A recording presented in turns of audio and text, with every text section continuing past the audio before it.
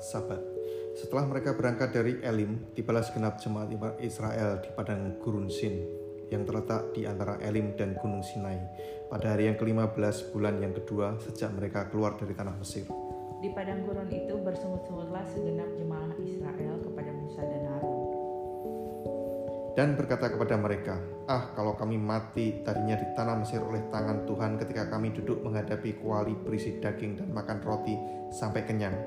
Sebab kamu membawa kami keluar ke padang gurun ini untuk membunuh seluruh jemaat ini dengan kelaparan. Lalu berfirmanlah Tuhan kepada Musa, sesungguhnya aku akan menurunkan dari langit hujan roti bagimu. Maka bangsa itu akan keluar dan memungut tiap-tiap hari sebanyak yang perlu untuk sehari, supaya mereka coba apakah mereka hidup menurut hukumku atau tidak. Dan pada hari yang ke-6, apabila mereka memasak yang dibawa mereka pulang, maka yang dibawa itu akan terdapat 2 kali lipat banyaknya dari apa yang dipungut mereka sehari-hari. Sesudah itu berkatalah Musa dan Harun kepada seluruh orang Israel, petang ini kamu akan mengetahui bahwa Tuhanlah yang telah membawa kamu keluar dari tanah Mesir. Dan besok pagi kamu melihat kemuliaan Tuhan, karena ia telah mendengar sungut-sungutmu padanya, sebab apalah kami ini, maka kamu bersungut-sungut kepada kami. Lalu kata Musa, jika memang Tuhan yang memberi kamu makan daging pada waktu petang dan makan roti sampai kenyang pada waktu pagi, karena Tuhan telah mendengar sungut-sungutmu yang kamu sungut-sungutkan kepadanya, apalah kami ini, bukan kepada kami sungut-sungutmu itu, tetapi kepada Tuhan. Kata Musa kepada Harun, katakanlah kepada segenap jemaat Israel, marilah dekat ke hadapan Tuhan, sebab ia telah mendengar sungut-sungutmu. Dan sedang Harun berbicara kepada segenap jemaat Israel, mereka memalingkan mukanya ke arah padang gurun, maka tampaklah kemuliaan Tuhan dalam awan. Lalu berfirmanlah Tuhan kepada Musa, aku telah mendengar sungut-sungut orang Israel. Katakanlah kepada mereka, pada waktu senja kamu akan makan daging, dan pada waktu pagi kamu akan kenyang makan roti. Maka kamu akan mengetahui bahwa akulah Tuhan Allahmu. Pada waktu petang datanglah berduyun-duyun burung puyuh yang menutupi perkemahan itu, dan pada waktu pagi terletaklah embun sekeliling perkemahan itu. Ketika embun itu telah menguap, tampaklah pada permukaan padang gurun sesuatu yang halus, sesuatu yang seperti sisik, halus seperti embun beku di bumi. Ketika orang Israel melihatnya, berkatalah mereka seorang pada yang lain, apakah ini? Sebab mereka tidak tahu apa itu. Tapi Musa berkata kepada mereka, inilah roti yang diberikan Tuhan kepadamu menjadi makananmu. Beginilah perintah Tuhan, pungutlah ini tiap-tiap orang menurut keperluannya, masing-masing kamu boleh mengambil untuk seisi kemahnya, segomer seorang untuk menurut jumlah jiwa. Demikianlah diperbuat orang Israel, mereka mengumpulkan, ada yang banyak, ada yang sedikit. Ketika mereka menakalnya dengan gomer, maka orang yang mengumpulkan banyak tidak kelebihan, dan orang yang mengumpulkan sedikit tidak kekurangan. Tiap-tiap orang mengumpulkan menurut keperluannya. Musa berkata kepada mereka, seorang pun tidak boleh meninggalkan daripadanya sampai pagi. Tetapi ada yang tidak mendengarkan Musa dan meninggalkan daripadanya sampai pagi, lalu berulat dan berbau busuk, maka Musa menjadi marah kepada mereka. Setiap pagi mereka memungutnya, tiap-tiap orang menurut keperluannya. Tapi ketika matahari panas, cairlah itu. Dan pada hari yang ke-6 mereka memungut roti itu 2 kali lipat banyaknya, 2 gomer untuk tiap-tiap orang, dan datanglah semua pemimpin jemaah memberitahukannya kepada Musa. Lalu berkatalah Musa kepada mereka, inilah yang dimaksudkan Tuhan, besok adalah hari perhentian penuh, Sabat yang kudus bagi Tuhan. Maka roti yang kamu bakarlah, dan apa yang kamu perlu masaklah. Dan segala kelebihannya biarkanlah di tempatnya untuk disimpan sampai pagi. Mereka membiarkannya di tempatnya sampai keesokan harinya seperti yang diperintahkan Musa, lalu tidaklah berbau busuk dan tidak ada ulat dalamnya. Selanjutnya kata Musa, makanlah itu pada hari ini, sebab hari ini adalah hari Sabat untuk Tuhan. Pada hari ini tidaklah kamu mendapatkan di padang. 6 hari lamanya kamu memungutnya, tetapi pada hari yang ke-7 ada Sabat. Maka roti itu tidak ada pada hari itu. Tapi ketika pada hari ke-7 ada dari bangsa itu yang keluar memungutnya, tidaklah mereka mendapatkannya. Sebab itu Tuhan berfirman kepada Musa, berapa lama lagi kamu menolak mengikuti segala perintahku dan hukumku? Perhatikanlah, Tuhan telah memberikan Sabat itu kepadamu. Itulah sebabnya pada hari ke-6 ia memberikan kepadamu roti untuk 2 hari. Tinggallah kamu di tempatmu masing-masing, seorang pun tidak boleh keluar dari tempatnya pada hari ke-7 itu. Umat Israel menyebut namanya mana, warnanya putih seperti tumbar dan rasanya seperti rasa kue madu. Musa berkata, beginilah perintah Tuhan, ambillah segomer penuh untuk disimpan turun-temurun, supaya keturunan mereka melihat roti yang kuberi kamu makan di padang gurun ketika aku membawa kamu keluar dari tanah Mesir. Sebab itu Musa berkata kepada Harun, ambillah sebuah buli-buli, taruhlah mana di dalamnya segomer penuh, dan tempatkanlah itu di hadapan Tuhan untuk disimpan turun-temurun. Seperti yang diperintahkan Tuhan kepada Musa, demikianlah buli-buli itu ditempatkan Harun di hadapan tabut hukum Allah untuk disimpan. Orang Israel makan mana 40 tahun lamanya sampai mereka tiba di tanah yang didiami orang. Mereka makan mana sampai tiba di perbatasan tanah Kanaan. Adapun segomer ialah 1/10 eva. Keluaran 17 di Masa dan di Meribah. Kemudian berangkatlah segenap jemaat Israel dari padang gurun Sin, berjalan dari tempat persinggahan ke tempat persinggahan sesuai dengan titah Tuhan. Lalu berkemahlah mereka di Rafidim. Tetapi di sana tidak ada air untuk minum bangsa itu. Jadi mulailah mereka itu bertengkar dengan Musa, kata mereka, berikanlah air kepada kami supaya kami dapat minum. Tapi Musa berkata kepada mereka, mengapakah kamu bertengkar dengan aku? Mengapakah kamu mencobai Tuhan? Hauslah bangsa itu akan air di sana. Bersungut-sungutlah bangsa itu kepada Musa dan berkata, mengapa pula engkau memimpin kami keluar dari Mesir untuk membunuh kami, anak-anak kami, dan ternak kami dengan kehausan? Lalu berseru-serulah Musa kepada Tuhan, katanya, apakah yang akan kulakukan kepada bangsa ini? Sebentar lagi mereka akan melempari aku dengan batu. Berfirmanlah Tuhan kepada Musa, berjalanlah di depan bangsa itu dan bawalah beserta engkau beberapa orang dari antara para tua-tua Israel. Bawalah juga di tanganmu tongkatmu yang kau pakai memukul sungai Nil dan pergilah. Maka aku akan berdiri di sana di depanmu di atas gunung batu di Horeb. Haruslah kau pukul gunung batu itu dari dalam, dan dari dalamnya akan keluar air sehingga bangsa itu dapat minum. Dinamailah tempat itu Masa dan Meribah oleh karena orang Israel telah bertengkar dan oleh karena mereka telah mencobai Tuhan dengan mengatakan, adakah Tuhan di tengah-tengah kita atau tidak? Kemenangan orang Israel melawan orang Amalek. Lalu datanglah orang Amalek dan berperang melawan orang Israel di Rafidim. Musa berkata kepada Yosua, pilihlah orang-orang kita, lalu keluarlah berperang melawan orang Amalek. Besok aku akan berdiri di puncak bukit itu dengan memegang tongkat Allah di tanganku. Lalu Yosua melakukan seperti yang dikatakan Musa kepadanya dan berperang melawan orang Amalek. Tetapi Musa, Harun, dan Hur telah naik ke puncak bukit. Dan terjadilah apabila Musa mengangkat tangannya, lebih kuatlah Israel. Tetapi apabila ia menurunkan tangannya, lebih kuatlah Amalek. Maka penatlah tangan Musa. Sebab itu mereka mengambil sebuah batu, diletakkannya di bawahnya supaya ia duduk di atasnya. Harun dan Hur menopang kedua belah tangannya, seorang di sisi yang satu, seorang yang di sisi yang lain, sehingga tangannya tidak bergerak sampai matahari terbenam. Demikianlah Yosua mengalahkan Amalek dan rakyatnya dengan mata pedang. Kemudian berfirmanlah Tuhan kepada Musa, tuliskanlah semuanya itu dalam sebuah kitab sebagai tanda peringatan, dan ingatlah ke telinga Yosua, bahwa aku akan menghapuskan sama sekali ingatan kepada Amalek dari kolong langit. Lalu Musa mendirikan sebuah mezbah dan menamainya Tuhanlah panji-panjiku. Ia berkata, tangan di atas panji-panji Tuhan, Tuhan berperang melawan Amalek turun-temurun. Keluaran 18. Yitro mengunjungi Musa.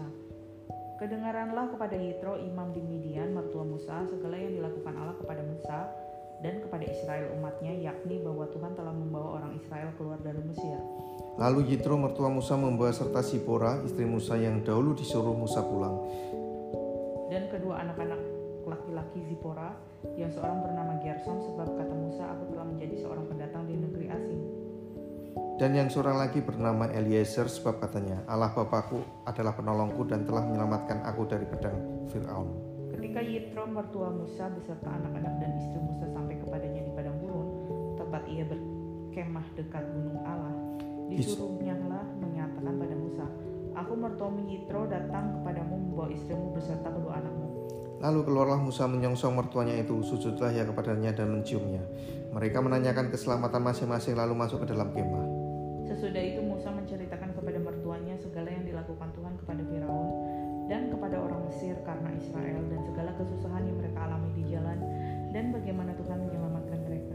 Bersukacitalah Yitro tentang segala kebaikan yang dilakukan Tuhan kepada orang Israel, bahwa ia telah menyelamatkan mereka dari tangan orang Mesir. Lalu kata Yitro, terpujilah Tuhan yang telah menyelamatkan kamu dari tangan orang Mesir dan dari tangan Firaun. Sekarang aku tahu bahwa Tuhan lebih besar dari segala Allah, sebab ia telah menyelamatkan bangsa ini dari tangan orang Mesir, karena memang orang-orang ini telah bertindak angkuh terhadap mereka. Dan Yitro mertua Musa mempersembahkan korban bakaran dan beberapa korban sembelihan bagi Allah. Lalu Harun dan semua tua-tua Israel datang untuk makan bersama-sama dengan mertua Musa di hadapan Allah. Pengangkatan hakim-hakim. Keesok harinya duduklah Musa mengadili di antara bangsa itu, dan bangsa itu berdiri di depan Musa dari pagi sampai petang. Ketika mertua Musa melihat segala yang dilakukannya kepada bangsa itu, berkatalah ia, apakah ini yang kau lakukan kepada bangsa itu? Mengapakah engkau seorang diri saja yang duduk, sedang seluruh bangsa ini berdiri di depanmu dari pagi sampai petang? Kata Musa kepada mertuanya itu, sebab bangsa ini datang kepadaku untuk menanyakan petunjuk Allah. Apabila ada perkara di antara mereka, maka mereka datang kepadaku, dan aku mengadili antara yang seorang dan yang lain. Lagi pula aku memberitahukan kepada mereka ketetapan dan keputusan Allah. Tetapi mertua Musa menjawabnya, tidak baik seperti yang kau lakukan itu. Kau akan menjadi sangat lelah, baik engkau, baik bangsa yang beserta engkau ini. Sebab pekerjaan ini terlalu berat bagimu, takkan sanggup engkau melakukan seorang diri saja. Jadi sekarang dengarkanlah perkataanku. Aku akan memberi nasihat kepadamu, dan Allah akan menyertai engkau. Adapun engkau, wakililah bangsa itu di hadapan Allah, dan kau hadapkanlah perkara-perkara mereka kepada Allah. Kemudian haruslah engkau mengajarkan kepada mereka ketetapan-ketetapan dan keputusan-keputusan, dan memberitahukan kepada mereka jalan yang harus dijalani dan pekerjaan yang harus dilakukan. Di samping itu kau carilah dari seluruh bangsa itu orang-orang yang cakap dan takut akan Allah, orang-orang yang dapat dipercaya dan benci kepada pengejaran suap. Tempatkanlah mereka di antara bangsa itu menjadi pemimpin 1.000 orang, pemimpin 100 orang, pemimpin 50 orang, dan pemimpin 10 orang. Dan sewaktu-waktu mereka harus mengadili di antara bangsa, maka segala perkara yang besar haruslah dihadapkan kepada mereka kepadamu, tapi segala perkara yang kecil diadili mereka sendiri. Dengan demikian mereka meringankan pekerjaanmu, dan mereka bersama-sama dengan engkau turut menanggungnya.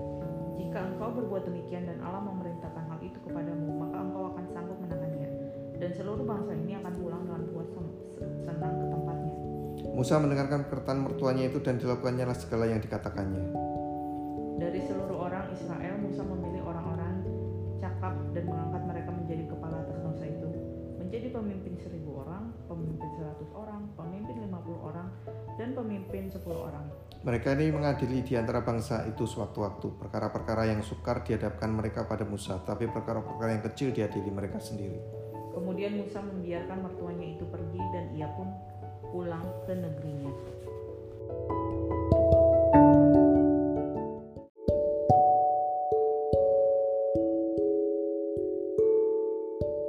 Keluaran 19. Tuhan menampakkan diri di Gunung Sinai.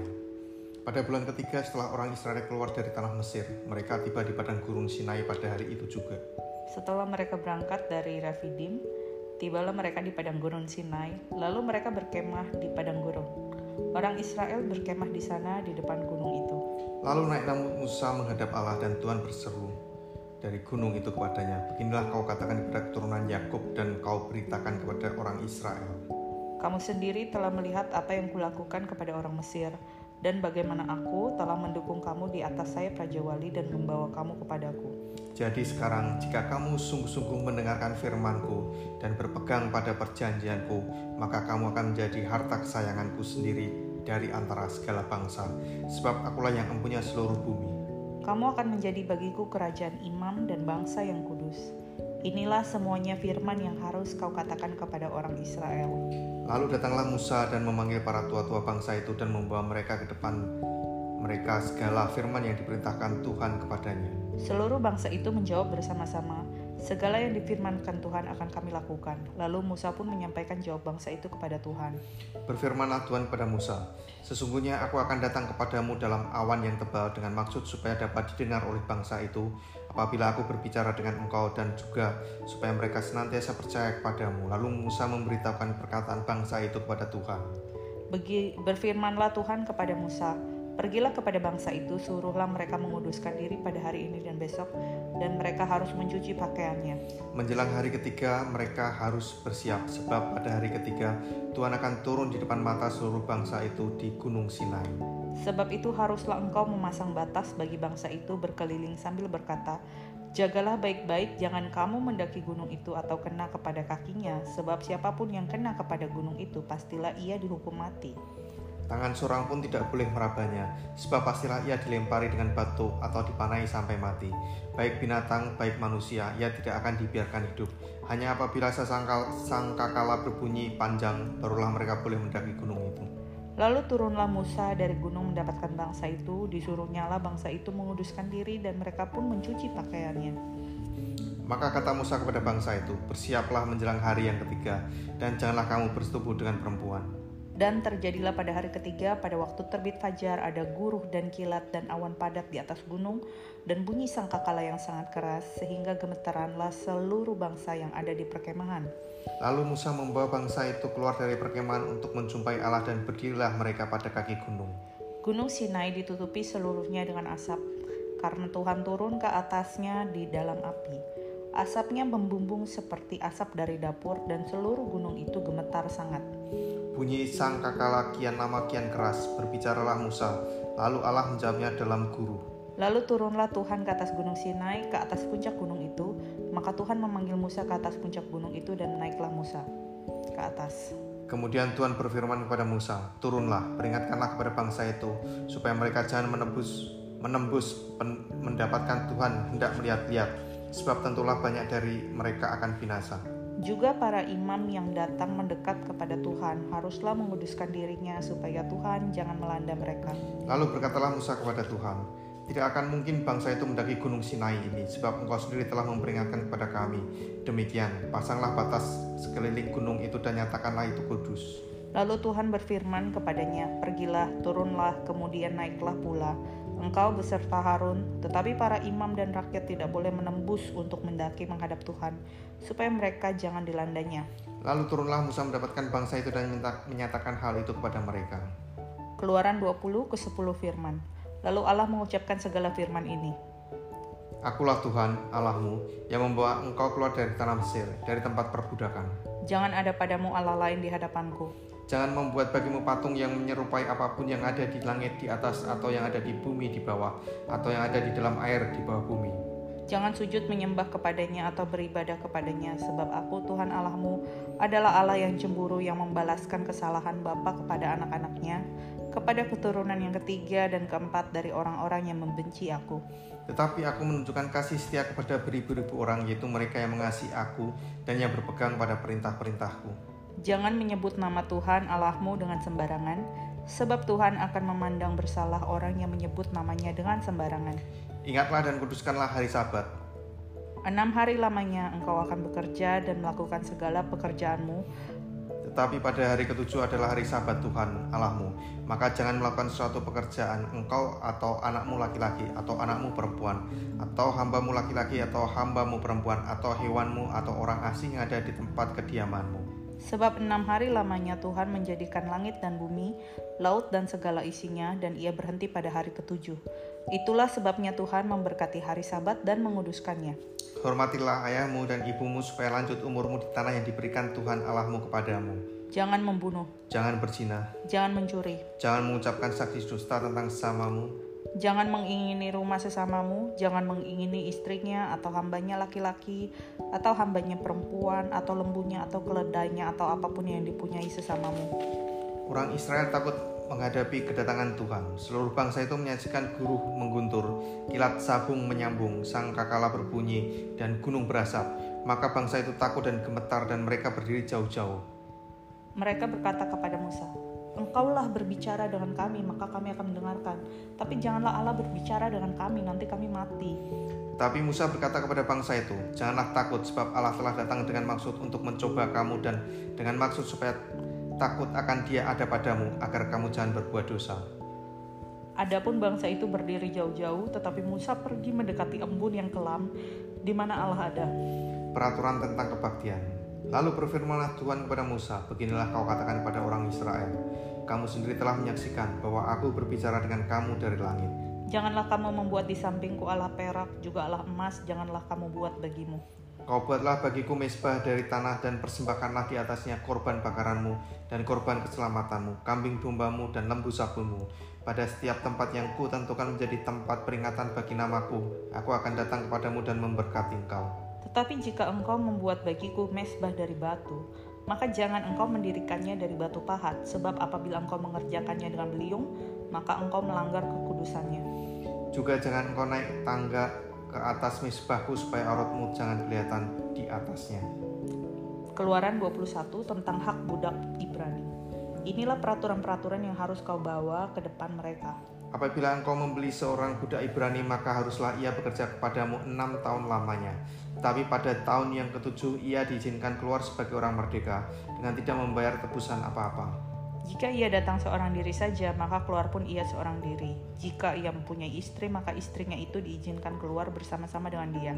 Jika tuannya memberikan kepadanya seorang istri dan perempuan itu melahirkan anak-anak laki-laki atau perempuan, maka perempuan itu dengan anak-anaknya tetap menjadi kepunyaan tuannya dan budak laki-laki itu harus keluar seorang diri.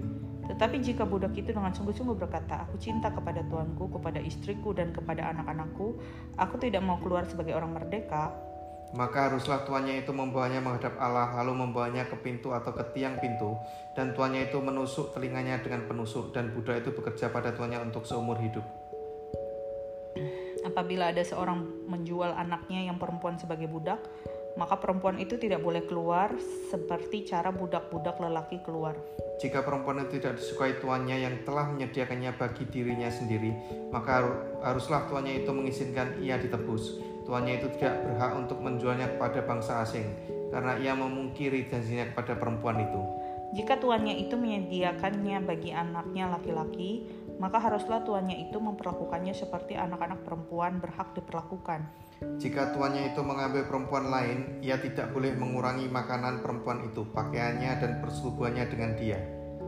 Jika tuannya itu tidak melakukan ketiga hal itu kepadanya, maka perempuan itu harus diizinkan keluar dengan tidak membayar uang tebusan apapun. Peraturan tentang jaminan nyawa sesama manusia. Siapa yang memukul seorang hingga mati, pastilah ia dihukum mati. Tetapi jika pembunuhan itu tidak disengaja, melainkan tangannya ditentukan untuk Allah melakukan itu, maka aku akan menunjukkan bagimu suatu tempat kemana ia dapat lari. Tapi apabila seorang berlaku angkara terhadap sesamanya sehingga ia membunuhnya dengan tipu daya, maka engkau harus mengambil orang itu dari mesbahku supaya ia mati dibunuh. Siapa yang memukul ayahnya atau ibunya, pastilah ia dihukum mati. Siapa yang menculik seorang manusia, baik ia telah menjualnya, baik orang itu masih terdapat padanya, ia pasti dihukum mati. Siapa yang mengutuki ayahnya atau ibunya, ia pasti dihukum mati. Apabila ada orang bertengkar dan seorang memukul yang lain dengan batu atau dengan tinjunya, sehingga yang lainnya itu memang tidak mati, tapi terpaksa berbaring di tempat tidur, maka orang yang memukul itu bebas dari hukuman.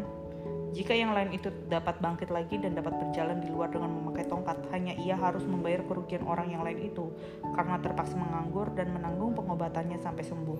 Apabila seorang memukul budaknya laki-laki atau perempuan dengan tongkat sehingga ia mati karena pukulan itu, pastilah budak itu dibalaskan. Hanya jika budak itu masih hidup sehari dua, maka janganlah dituntut belanya, sebab budak itu adalah miliknya sendiri.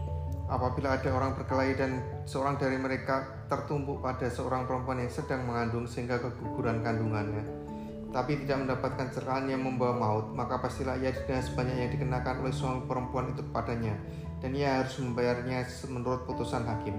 Tetapi jika perempuan itu mendapat kecelakaan yang membawa maut, maka engkau harus memberikan nyawa ganti nyawa. Mata ganti mata, gigi ganti gigi, tangan ganti tangan, kaki ganti kaki. Lecur ganti lecur, luka ganti luka, bengkak ganti bengkak. Apabila seorang memukul mata budaknya laki-laki atau mata budaknya perempuan dan merusakkannya, maka ia harus melepaskan budak itu sebagai orang merdeka pengganti kerusakan matanya itu. Dan jika ia menumbuk sampai tanggal gigi budaknya laki-laki atau gigi budaknya perempuan, maka ia harus melepaskan budak itu sebagai orang merdeka pengganti kehilangan giginya itu. Apabila seekor lembu menanduk seorang lelaki atau perempuan sehingga mati, maka pasti lembu itu dilempari mati dengan batu dan dagingnya tidak boleh dimakan. Tapi pemilik lembu itu bebas dari hukuman. Tetapi jika lembu itu sejak dahulu telah sering menanduk dan pemiliknya telah diperingatkan, tetapi tidak mau menjaganya, kemudian lembu itu menanduk mati seorang laki-laki atau perempuan, maka lembu itu harus dilempari mati dengan batu, tetapi pemiliknya pun harus dihukum mati. Jika dibebankan kepadanya uang perdamaian, maka haruslah dibayarkan segala yang dibebankan kepadanya itu sebagai tebusan nyawanya. Kalau ditanduknya seorang anak laki-laki atau perempuan, maka pemiliknya juga harus diperlakukan menurut peraturan itu juga. Tetapi jika lembu itu menanduk seorang budak laki-laki atau perempuan, maka pemiliknya harus membayar 30 sikal perak pada tuan budak itu, dan lembu itu harus dilempari mati dengan batu. Apabila seseorang membuka sumur atau apabila seseorang menggali sumur dengan tidak menutupnya dan seekor lembu atau keledai jatuh ke dalamnya, maka pemilik sumur itu harus membayar ganti kerugian. Ia harus mengganti harga binatang itu dengan uang kepada pemiliknya, tapi binatang yang mati itu menjadi kepunyaannya. Apabila lembu seseorang menanduk lembu orang lain sehingga mati, maka lembu yang hidup itu harus dijual. Uangnya dibagi dan binatang yang mati itu pun harus dibagi juga. Tetapi jika lembu itu terkenal telah sering menanduk sejak dahulu dan walaupun demikian pemiliknya tidak mau menjaganya, maka ia harus membayar ganti kerugian sepenuhnya. Lembu ganti lembu, tapi binatang yang mati itu menjadi kepunyaannya.